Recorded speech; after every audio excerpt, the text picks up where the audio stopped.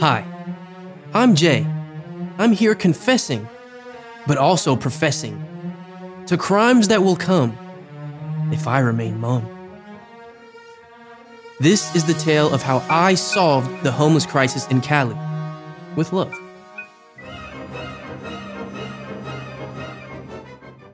Mom and I are having breakfast. She looks at me and goes, "Oh God, ew." "What?" I panic. "A big fat lice just crawled out of your hair right onto your forefront, and then it went back," she says. We rush into the bathroom. In the mirror, my hair threads are strewn with transparent lice eggs.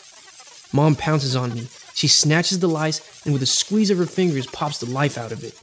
I swear, I hear its parting squeak, "Fuck you, man!" Mom shows me the dead, flattened lice. It has puny T-Rex arms and the profile of a rat. It's like I'm God and I'm looking at a dead crackhead Debo curled in a fetal position on the pulp of my mom's index.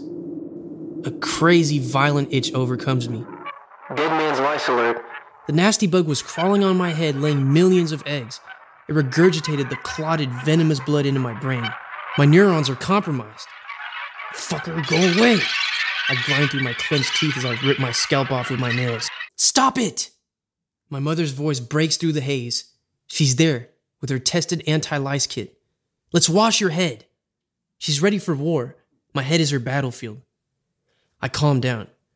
Crackhead Debo was still alive when the lice jumped the ship. For a while, I was its unknowing custodian, and now my custody is ending.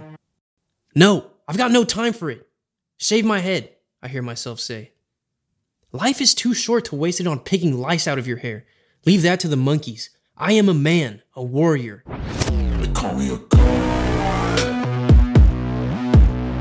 Mom gives me a buzz cut. What a relief to let my hair go.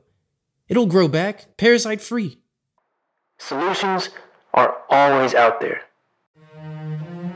Thanks for listening to how I solved the homeless crisis that bothers us all.